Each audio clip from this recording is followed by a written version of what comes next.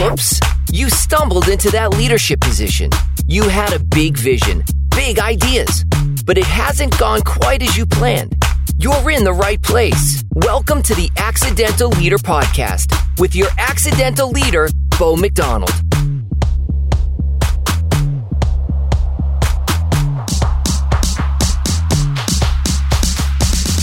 Welcome into episode number 7 of the Accidental Leader Podcast. I'm your host and fellow accidental leader, Bo McDonald.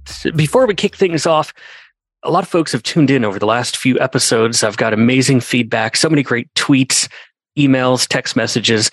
Just want to say thank you for all of that, for giving me 30 minutes of your day every other week. I'm honored, and I just want to say thank you. For those of you just tuning in for the very first time, maybe you found this on our guest, Paul Gaumer. Maybe you found this on his LinkedIn or somewhere where he shared it. You're wondering, what in the world is this podcast all about? Why does it exist? I would encourage you, go back to episodes 1 and 2. Listen to my story as an accidental leader and listen to some of those stories in the following episodes from folks just like Paul, who we're going to introduce to you in just a few minutes. It's been a wild ride. And in this episode and even episode number 8 coming up next in a couple of weeks, I want to tackle some heavy subjects in leadership. Today, we're going to talk about leadership and mental health and the stigma of can't, either believing I can't or being told you can't. I recall reading one of Ryan Holiday's books, and in it, he shared a story of Abraham Lincoln that I had never heard before. If you go back to elementary school and everything you know about Abraham Lincoln, you know so many positive things about him and his leadership and what he did for this country as he was president. But there's so much more behind the story of Lincoln I didn't know, and it was fascinating. The story detailed Lincoln's struggle with clinical depression for most of his adult life, and actually as he was a child as well, to the point that today it would have been considered a character issue or a political liability in today's society. But that very character issue was what many experts believe to be exactly what he needed to save our nation in some of its darkest times. You think about the stigma of mental health and being told I can't or you can't, and way before the days of today, Abraham Lincoln was dealing with that. And you should check out the Ryan Holiday book, Discipline is Destiny and Ego is the Enemy. And the story is mentioned in a couple of them, and it's just fascinating. So as Lincoln came to the stage of the 1860 State Republican Convention in Decatur, Illinois, before he was president, the crowd roared in overwhelming approval. Hats were thrown into the air, canes were shaking. The hall was shaken to the point that the stage actually collapsed. And at 51 years old, Lincoln was at the peak of his political career in a position most politicians today would be envious of, the support that he had. But many accounts of Lincoln's personality at that very convention where everyone was waving him on and celebrating Lincoln, he didn't seem triumphant. He didn't seem excited. He didn't even seem pleased. One observer said, "I thought him one of the most diffident and worst plagued men I ever saw." The next day, William J. Bross, the lieutenant governor of Illinois, encountered Lincoln sitting alone at the end of the hall the day after that convention. Lincoln had his head in his hands and just said, "I'm not very well." This was a normal response from Lincoln, unfortunately, as many of his friends referred to this as his time of melancholy, not truly understanding the severity of Lincoln's sadness and what all was behind it. You see, as a young man, Lincoln spoke more than once about suicide, and despite the demons that Lincoln wrestled with, and the many effects depression had on his life, many experts believe those demons and that depression are exactly what made him a successful leader. His depression spurred him to examine the core of his very soul. They helped him develop crucial skills and capacities and his creative responses to it, and his humble determination. It's what led him to success. But instead of recounting a historical example of a leader struggling with mental health issues, I want to introduce you to today's guest on the Accidental Leader Podcast, who has overcome the labels and stigmas of mental health issues. He's an exceptional leader within his church, within the credit union industry, someone that I look up to, that I've had the pleasure of working with in the past. He's also an author of a new book, not new, a couple months now, maybe a year, of A Walk with the Light in the Shadows. 3, 2, 1. For more resources and to listen to past Accidental Leader podcast episodes, visit theaccidentalleader.com, courtesy of our sponsors, your marketing company, and Uncommon.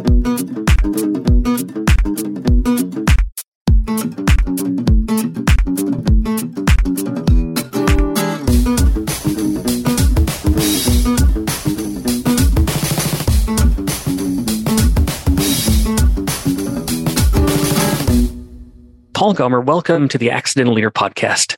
Oh, Bo, thank you so much. I'm so honored and blessed to be part of this podcast. Thank you. So, Paul, I appreciate you coming to spend some time with us and talking about this heavy subject. I feel like a lot of folks would steer away from this because it's heavy, it's unpleasant. Folks who don't deal with this don't really understand it.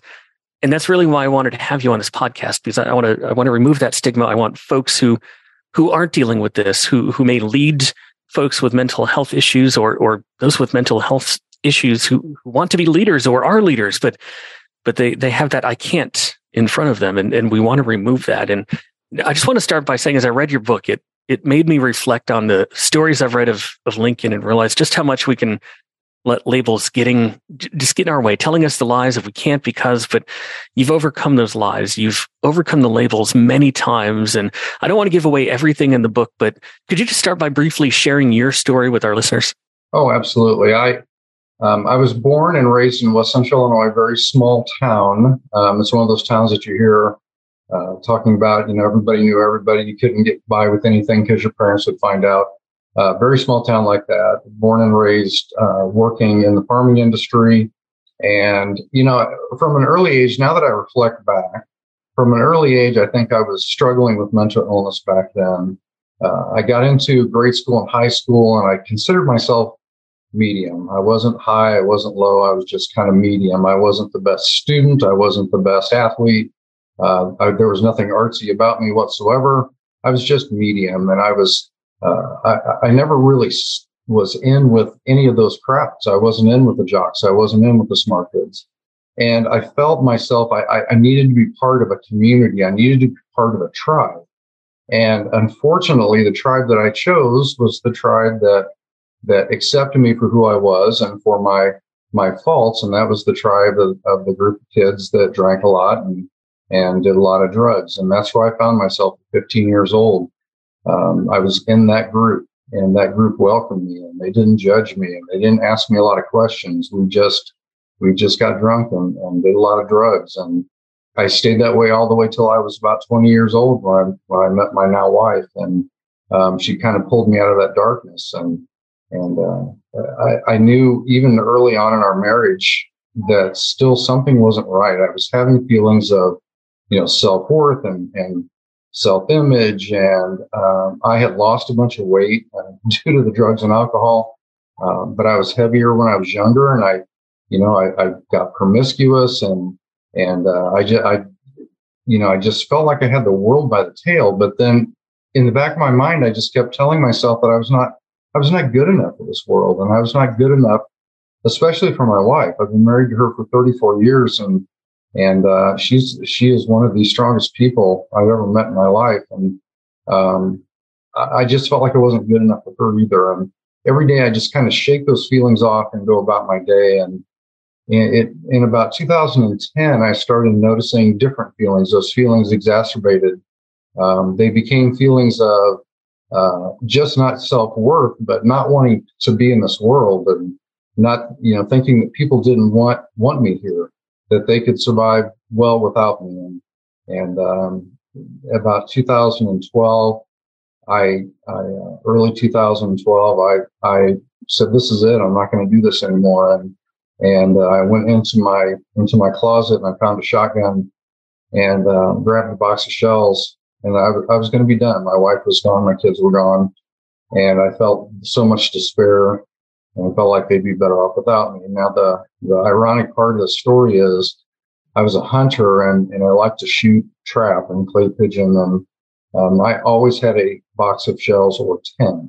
My wife used to get on me about the number of amounts of ammunition that I had in my closet. And when I went to grab that box of shells, Bo, that box of shells was empty, and there was nothing else left on the shelf. And the gun itself was not loaded. And right then I knew I needed help. In the year 2000, my wife and I decided to go to church. I had never been to church in my life, maybe a couple of Easters and Christmases when I was a kid, but never regularly attended church. And we decided we were going to go to church. And after I found out the walls were not going to come down around me the first time I stepped inside that church, I became comfortable with the people and the doctrine that was being taught, and I became a Christian late in 2000. And at that point, I thought everything was going to be roses and rainbows moving forward. And I know that's not biblically true, but in my mind, I felt like I was going to be protected moving forward. So when you fast forward to from then until 2012, where the thoughts and the demons kept getting stronger and stronger, and I felt farther and farther away from the God that I accepted into my life, to get to the point where I almost took my life. I feel like that was a God intervention, that my shells were empty. And so I went to the doctor. I told my wife exactly what had happened. We had gone to the doctor, and the doctor referred me on to a specialist, and I was diagnosed at that time as bipolar 2 disorder, which is, there's bipolar 1, which is more of the manic side of it, where you talk real fast and you clean the house 5 times a day. And then bipolar 2 is more of the depressive side. And that's not that I don't have my manic times, but I also have pretty deep depression at times as well. Wow. Paul, I want to go back to that in just a moment, but I do want to ask, through all of that, you've managed to become a very successful leader, and through the self-worth, through the self-doubt, and others probably, when they learn this about you, the stigma of you can't, or believing I can't. How do you continue to push past those lies and labels to continue to successfully lead your team and lead your credit union? I've been truly blessed, Bo, because there are so many people that live with this mental disease that have it so much worse than I do. They don't have the opportunity to work. They are situationally in some type of a disability side. And I've been blessed to be able to continue to work. And I think a lot of that falls back on medication, prayer, support from my family. But and when I say this, it's probably going to be hard for your listeners to believe this, but it is 100% true. There's not a single day that I don't wake up wondering if I am good enough to go to work that day, or wondering if I'm a good enough husband, or wondering if I'm a good enough father or grandfather. Not a single day goes by. And I have to find a way to meditate and pray through those situations. There are days, and I'll talk about my boss and the people that I work with here in just a second, but there are days where I have to call out, and I just do not have the mental wherewithal to go and face the day. And as you know, dealing with credit unions and doing your strategic planning sessions, those can be intense. Trying to run a credit union or be second in command of a credit union, that's some intense stuff. And there are just days where the demons are so loud that I'm just not good enough to help run the credit union. I'm just not good enough to lead my team, that I have to take some time away and shut down all the noise and take my medication and just pray that it's a cycle that only lasts for a day or so.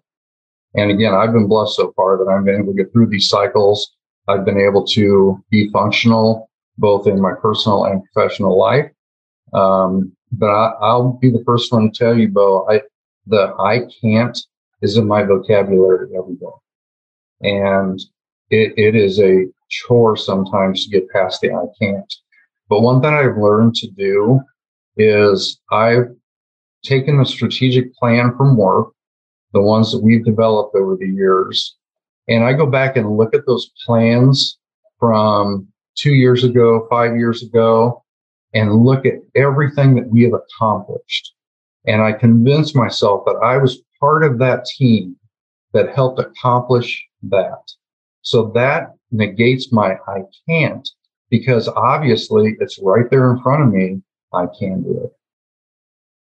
Paul, that takes a strong person to set that I can't aside and go back and do that exercise that you just shared, to find those things that you can and you did. And you had to have had some strong leaders who've instilled these skills into you over the last decade, 2 decades. We're not going to say how old you are. I never ask my guests that, but I'll divert just for a moment. I want to talk about your leadership journey. In the first few episodes, I shared the stories of 2 leaders, one great and one not so great, both of them named John. And they both had major impacts on my leadership journey. Tell us about your Johns. Who was one of the greatest leaders you ever worked for? What did you learn from them? What elements of their leadership style do you emulate today? And how has that made you successful? Well, it's funny because when I listened to your podcast and you were talking about your 2 Johns, I have 2 Toms. For my positive and negative role models in my life, as far as my professional life goes, I have 2 Toms. The first Tom, and I'll tell a brief story. I had started to work at a credit union right after I got married. My wife and I hadn't been married very long at all. She was pregnant with her first child. And I started to work at the credit union as a document runner. I would take documents to the attorneys, or I would fill in the mailroom, or they called it office services. So basically, jack of all trades. If the bathroom needed cleaned, I was in doing the cleaning of the bathroom. And one day I was in the restroom, doing what nature has us do. And I had a gentleman walk in next to me at the urinal next to me, and he just basically flat out said, "Who the F are you?" And me being me, this is my type of personality. I looked back and I said, "Who the F are you?" And he just started laughing, and he went and washed his hands, and he went about his day. And I didn't think really any more about it too much until about 4 hours later, my boss called me into my office, or to his office, shut the door, had this look on his face, and said, "You want to tell me what happened in the bathroom today?" And right then I knew the first thing in my mind went to was, how am I going to tell my brand new wife who's pregnant and we're trying to make ends meet that I just lost my job? I feel like that is a question no one ever wants to be asked. What happened in the bathroom? That question alone is scary. Yeah.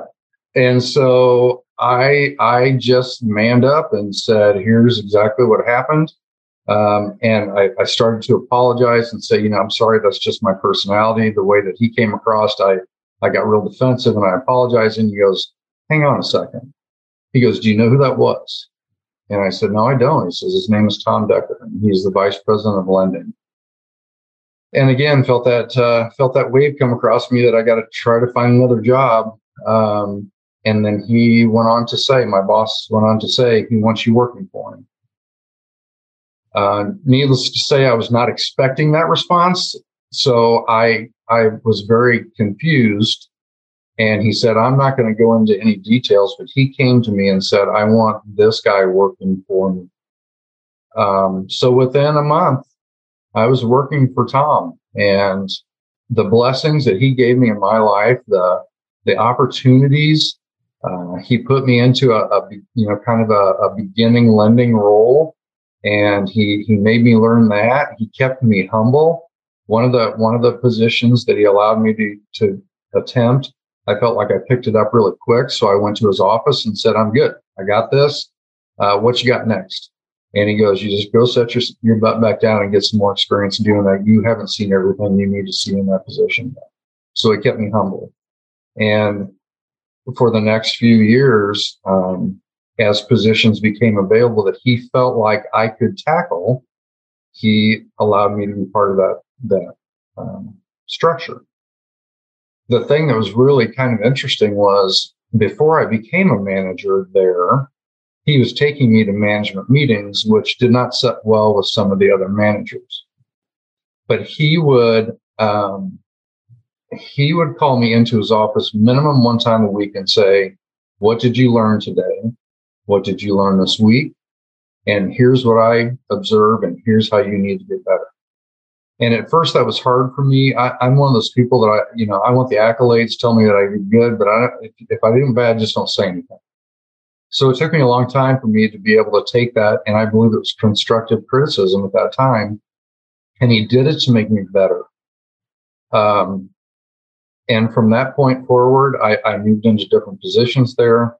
I was part of the very first indirect lending program in the state of Illinois, as something that he allowed me to do. He came to me and said, "You'll be perfect for this." I said, "I don't even know what indirect lending is." And he goes, "I can teach you that, but you'll be perfect for it." I was part of that program. And then when he retired from that credit union, he came to me that day and said, I'm leaving. I'm going to retire. They will not take my 1 month notice. They're going to walk me out today. Would you like to come with me?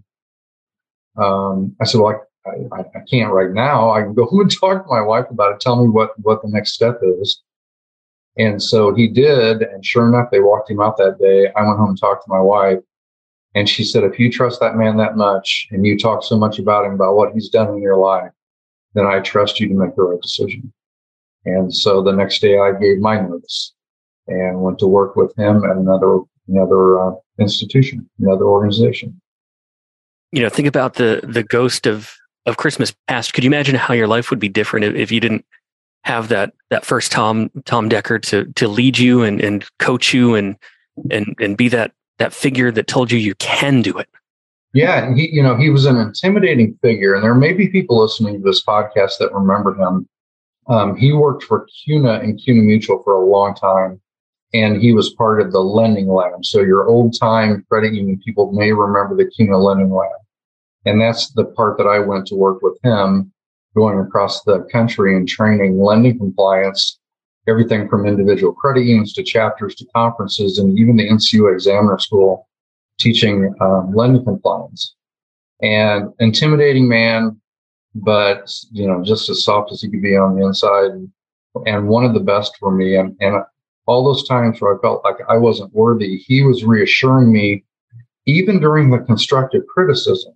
He was reassuring me that I truly was worthy to be in the position that I was in. For all of the accidental leaders listening, listen to that story of Tom Decker and how he approached young talent and how he coached them up. That is an awesome story. It lined so much with my first John, the great John that I worked for. It sounds so much like him and the opportunities he gave me. But let's talk about the other side of it. What about a leader that wasn't so great? Those that they're always learning opportunities where you say, oh, I'll never do that if I become a leader.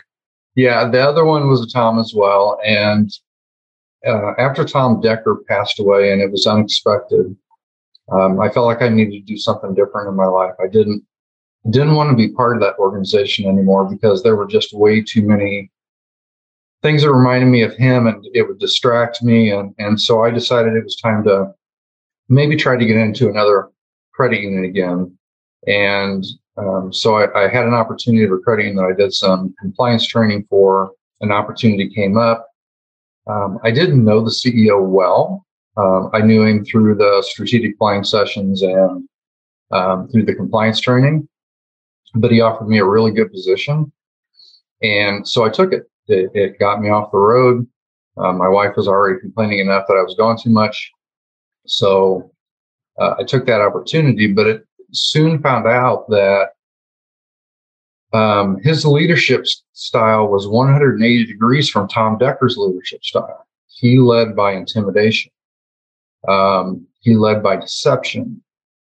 He would tell you what you want to hear, and then you would get excited about doing all these things, putting together the plan for the next year and how you see the lending department, and where we can grow there and where we can grow in operations and hiring the right people to represent the credit union. And I would spend hours and hours and I would sit down and go through all of this, just like, Decker used to do for me. He would say, where do you see the lending department a year from now, 3 years from now, 5 years from now? Where do you see the growth opportunities? What kind of employees do we need to hire? So I was doing that exact same thing at this other credit union with a different Tom. And I would present these ideas and he would go, okay, got it. And that was it.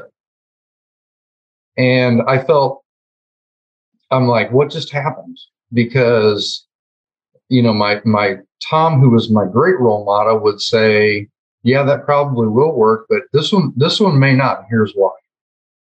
Instead of that, I got a, yep. Okay, thanks. And I was very confused. And then as I stayed there longer, more management people got involved into meetings. He would go to a training session or something and come back and you go, okay, I'm going to we're going to do this together. This is going to be all of us together. We're going to brainstorm this. We're going to make this program work. So I need you to all go back, look at your area, and tell me 3 things that you need to work on to make that area better, and 3 projects that you'd like to see implemented that would benefit our membership. So we all did that. There were, I think, 6 or 7 of us. And we all came back together in the room. And they all got completely torn apart. And said he said, that's not what I was thinking at all. He didn't give us any direction of his thoughts. But he did make it very clear at that point that was not his direction at all. And he almost seemed appalled that we would even consider that.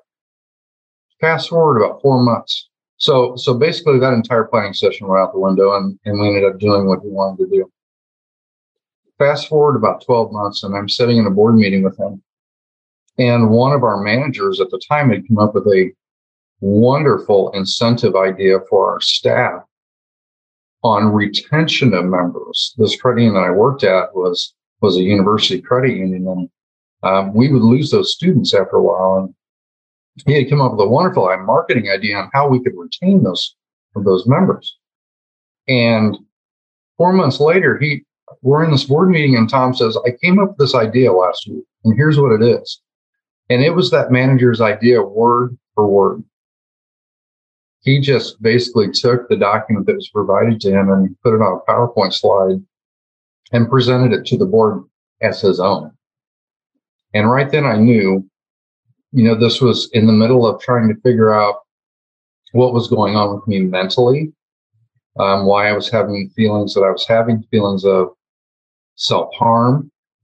So I'm trying to figure all that out, and I'm working for a narcissistic leader. And I knew at that point that I was going to have to leave. I didn't know what I was going to do. I went home and told my wife that I just couldn't work for this person anymore. And she said, well, I trust you. I trust you when you left the credit union to follow Tom. I trust you after Tom passed away that you wanted to get back into a credit union, and I trust you now. And we'll make it work. We don't have enough time, Bo, for me to go through and bullet point the things that I learned not to do as a leader through that experience. I'm pretty sure as folks would go back and listen to the first episode where I shared my story of the not so great John, the story of your second Tom, if we didn't have names in those, I'm pretty sure people listening would say, I worked for that person maybe twice or 3 times. So look, let's focus on you as a leader. What is one mistake you've made as a leader? What did you learn from it, and what changed in you? I would say before I went to work for the second Tom, I had a really good game plan of how to be a manager. He did so well with me and meeting with me consistently and reinforcing and disciplining if necessary and giving constructive criticism that I knew right then I wanted to be a leader like that, but I became so tainted by the second Tom that I forgot a lot of what I learned at the first Tom. So when I had the opportunity to work at the credit union that I'm at now, my first mistake was not sitting down and getting to know my people. I put them in an umbrella like everybody's personality is exactly the same, and everybody wants to make money, and everybody wants this, and everybody wants that. And I never took the time early on here to sit down and ask them what they needed from me. There's a television show out there, and I remember the intro of the show where the person on that show said, what can I do for you? And I forgot that. Tom Decker taught me that.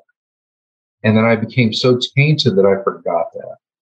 Until one of the managers came to me and said, you've talked about incentive, you've talked about raises, you've talked about this and that, but you know what? Money really isn't what drives me. What drives me is knowing that I'm doing a good job. What drives me is that I'm learning more so I can progress and have your job in the future. You're not asking me any of those things. So thank God that I had a manager strong enough to come to me in a closed door session and say, here's what you're doing, but here's what I need. And man, did that open my eyes to taking me back to dealing with Tom Decker and forgetting all that negative energy that I came with and basically starting over from scratch and taking the principles that were taught to me early on and then being able to implement those principles to this day. You know, for those listening that are early on in their leadership journey, I hope you hear that story. And I hope you take it to heart, because Paul, the story you just shared is the same exact story of my two Johns. The very first leader I worked for, one of the best leaders that ever worked for. This podcast exists because I was nothing like him. I was so much like the second John that's how I led. I didn't ask people, you know, what do you need? I did the same exact thing as you are. I didn't do that. And that was the problem. I thought that everyone wanted to be led like me. You have to whip them into shape. You gotta be tough on them. And yeah, you have to be tough on people, tough love. But there's a fine line between tough love and just abuse as a leader. And I hope those listening, if you're early on in your leadership journey, reflect back on the best leader you ever worked for and start learning from them. Start implementing things that they have done, not that leader that has poured all of the negative and toxicity of leadership into you. Paul, I want to ask a few final questions about your journey and really ask your advice as a leader. After reading Adam Alter's book, Drunk Tank Pink, which I picked up and I thought it was a book about branding, because they talk about how the certain color of pink would calm drunks down. So they started painting jail cells with this color pink. So me as a marketing person, I thought this was going to be a great branding book. And it was actually a gut punch, because it talks about that even most people have subconscious biases. You can say you don't, but the data in this book and the stories in this book really proved that deep down in your heart, it really impacts everyone. So I want to know, how does your leader support you? And what I'm really asking is, as a leader, if I have a great employee that struggles with mental health issues, how can I best support that employee? How can I go beyond the stigmas? How can I go beyond the labels? And how can I truly support that person to bring out the best in them? Yeah, I think that there's a couple things that go into that, Bo. I think the first thing is you have to be willing to listen. And I can even though I know this and I live it every single day, and my family has studied about this, there are times where I listen to respond. I don't listen to feel what they're feeling. I'm listening so I can come up and I can say what I need to say next, instead of really taking in what they are saying. And no matter how outlandish, especially with mental illness and people, with the people that don't understand the depths of despair and the feelings of self-harm, especially with people like that, it may sound just absolutely unconscionable that people are feeling that way, or it may just sound silly. You're a great person. I have no idea why you're feeling like that. The number one thing that you should not do is dismiss.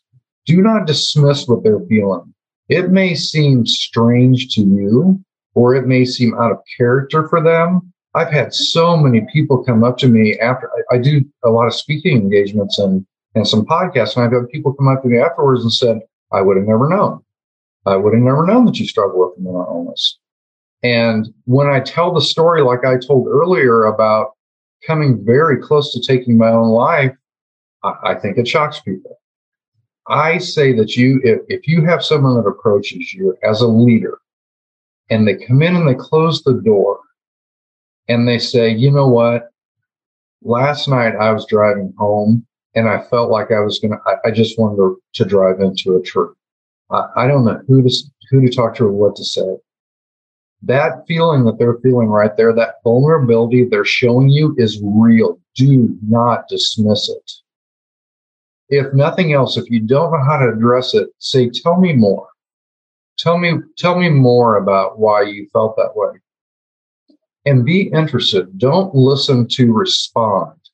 Listen to be empathetic to what they're going through. And I am truly blessed. My boss, Jody, if I go into her office and I say, I'm really struggling today, she gives me all kinds of different options. Do you want to talk about it? Do you need to take some time away? Take an extended lunch. Go into your office and just shut the door and disconnect. Or do you want to go home? She gives me these different options. She understands. And for people, for leaders and new leaders especially, this is something big in today's society, is young people with the mental health issues. Take the time to learn more about it. You know, we take all these compliance trainings on BSA and FACT and all these different things. Why don't you take a little bit of time and learn about mental illness and mental health issues in society today? And maybe that will equip you to be able to, when that person does come in and shut the door and say, I really felt like harming myself last night, you'll be armed a little bit better to be able to have that discussion with them. But the one thing that I see and on the online support groups that I'm part of is that it's do not be dismissive, because what they're feeling at that time is real, no matter how unreasonable it sounds. Paul, I so related to that story because I recall sitting in a conference room with you for 2 days talking strategy and all sorts of fun stuff. I remember sitting at lunch with you, and it was several months after that when I saw on Facebook you posted you wrote this book. And I unfortunately had that same thought. I'm like, oh, I didn't know that about Paul. He seems like such a happy fella. And I had to check myself at that moment and realize I said that. I said that. And you're not alone. You're not alone. And the other thing that I've really found to be true is because people don't take the time to learn. And I'm not just talking professionally, I'm talking personally. My family, basically, I think each one of them now have a PhD in psychology because they have researched so much how to support me, especially my wife, that it doesn't scare them anymore. When I have an episode, it doesn't scare them. They become empathetic and they know what I need because they've done the research. So I think, that feeling of, I don't want to deal with this. And I'll tell a real quick story. When I wrote this book, I read a study that set out of 10,000 pastors that were questioned. Of 10,000 pastors that were questioned, the question was asked was, do you teach about mental health in the Christian community? 68% of them said they would never do it. They not only have they not done it, they would never do it. The follow-up question was why? And the answer to that was because they were afraid they would open Pandora's box and not have the resources to deal with it. And I think as a society, that's how we are. When I approach somebody or somebody reads the book and they say, I had no idea. I think it's the fear that sets in where they'll go, well, I hope you get better. They don't know what else to say. They become uncomfortable. They're not used to that type, and I wasn't either, but I'll tell you, I wasn't used to being vulnerable like this, but somebody has to be a voice for this in the professional community, in the Christian community.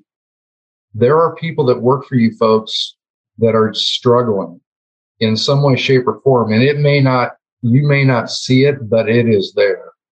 And empathy goes a long way. The days of hard-handed leadership are gone.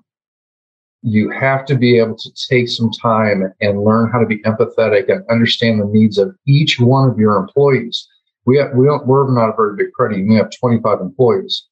I take the time and have them come into my office and talk to them personal, one-on-one, not COO to teller. It is Paul to Jane. And it is a conversation. So I get to know them better and they get to know me better. I think that is, if there was one huge takeaway from this, please take the time to learn more about mental health and mental illness. You're only going to make your employees better if you can understand what they're going through. You may not be able to relate to it, but at least it will give you an understanding. And that's what Jody my CEO has done. She's taken the time to understand. And as leaders, if you have not encountered this with those that you lead yet, you will. And it's one of the scariest things you'll experience. I had this as a leader. It was about 3 years ago. Someone came in and we noticed some things about them that weren't quite right. And I was afraid because I'm their leader.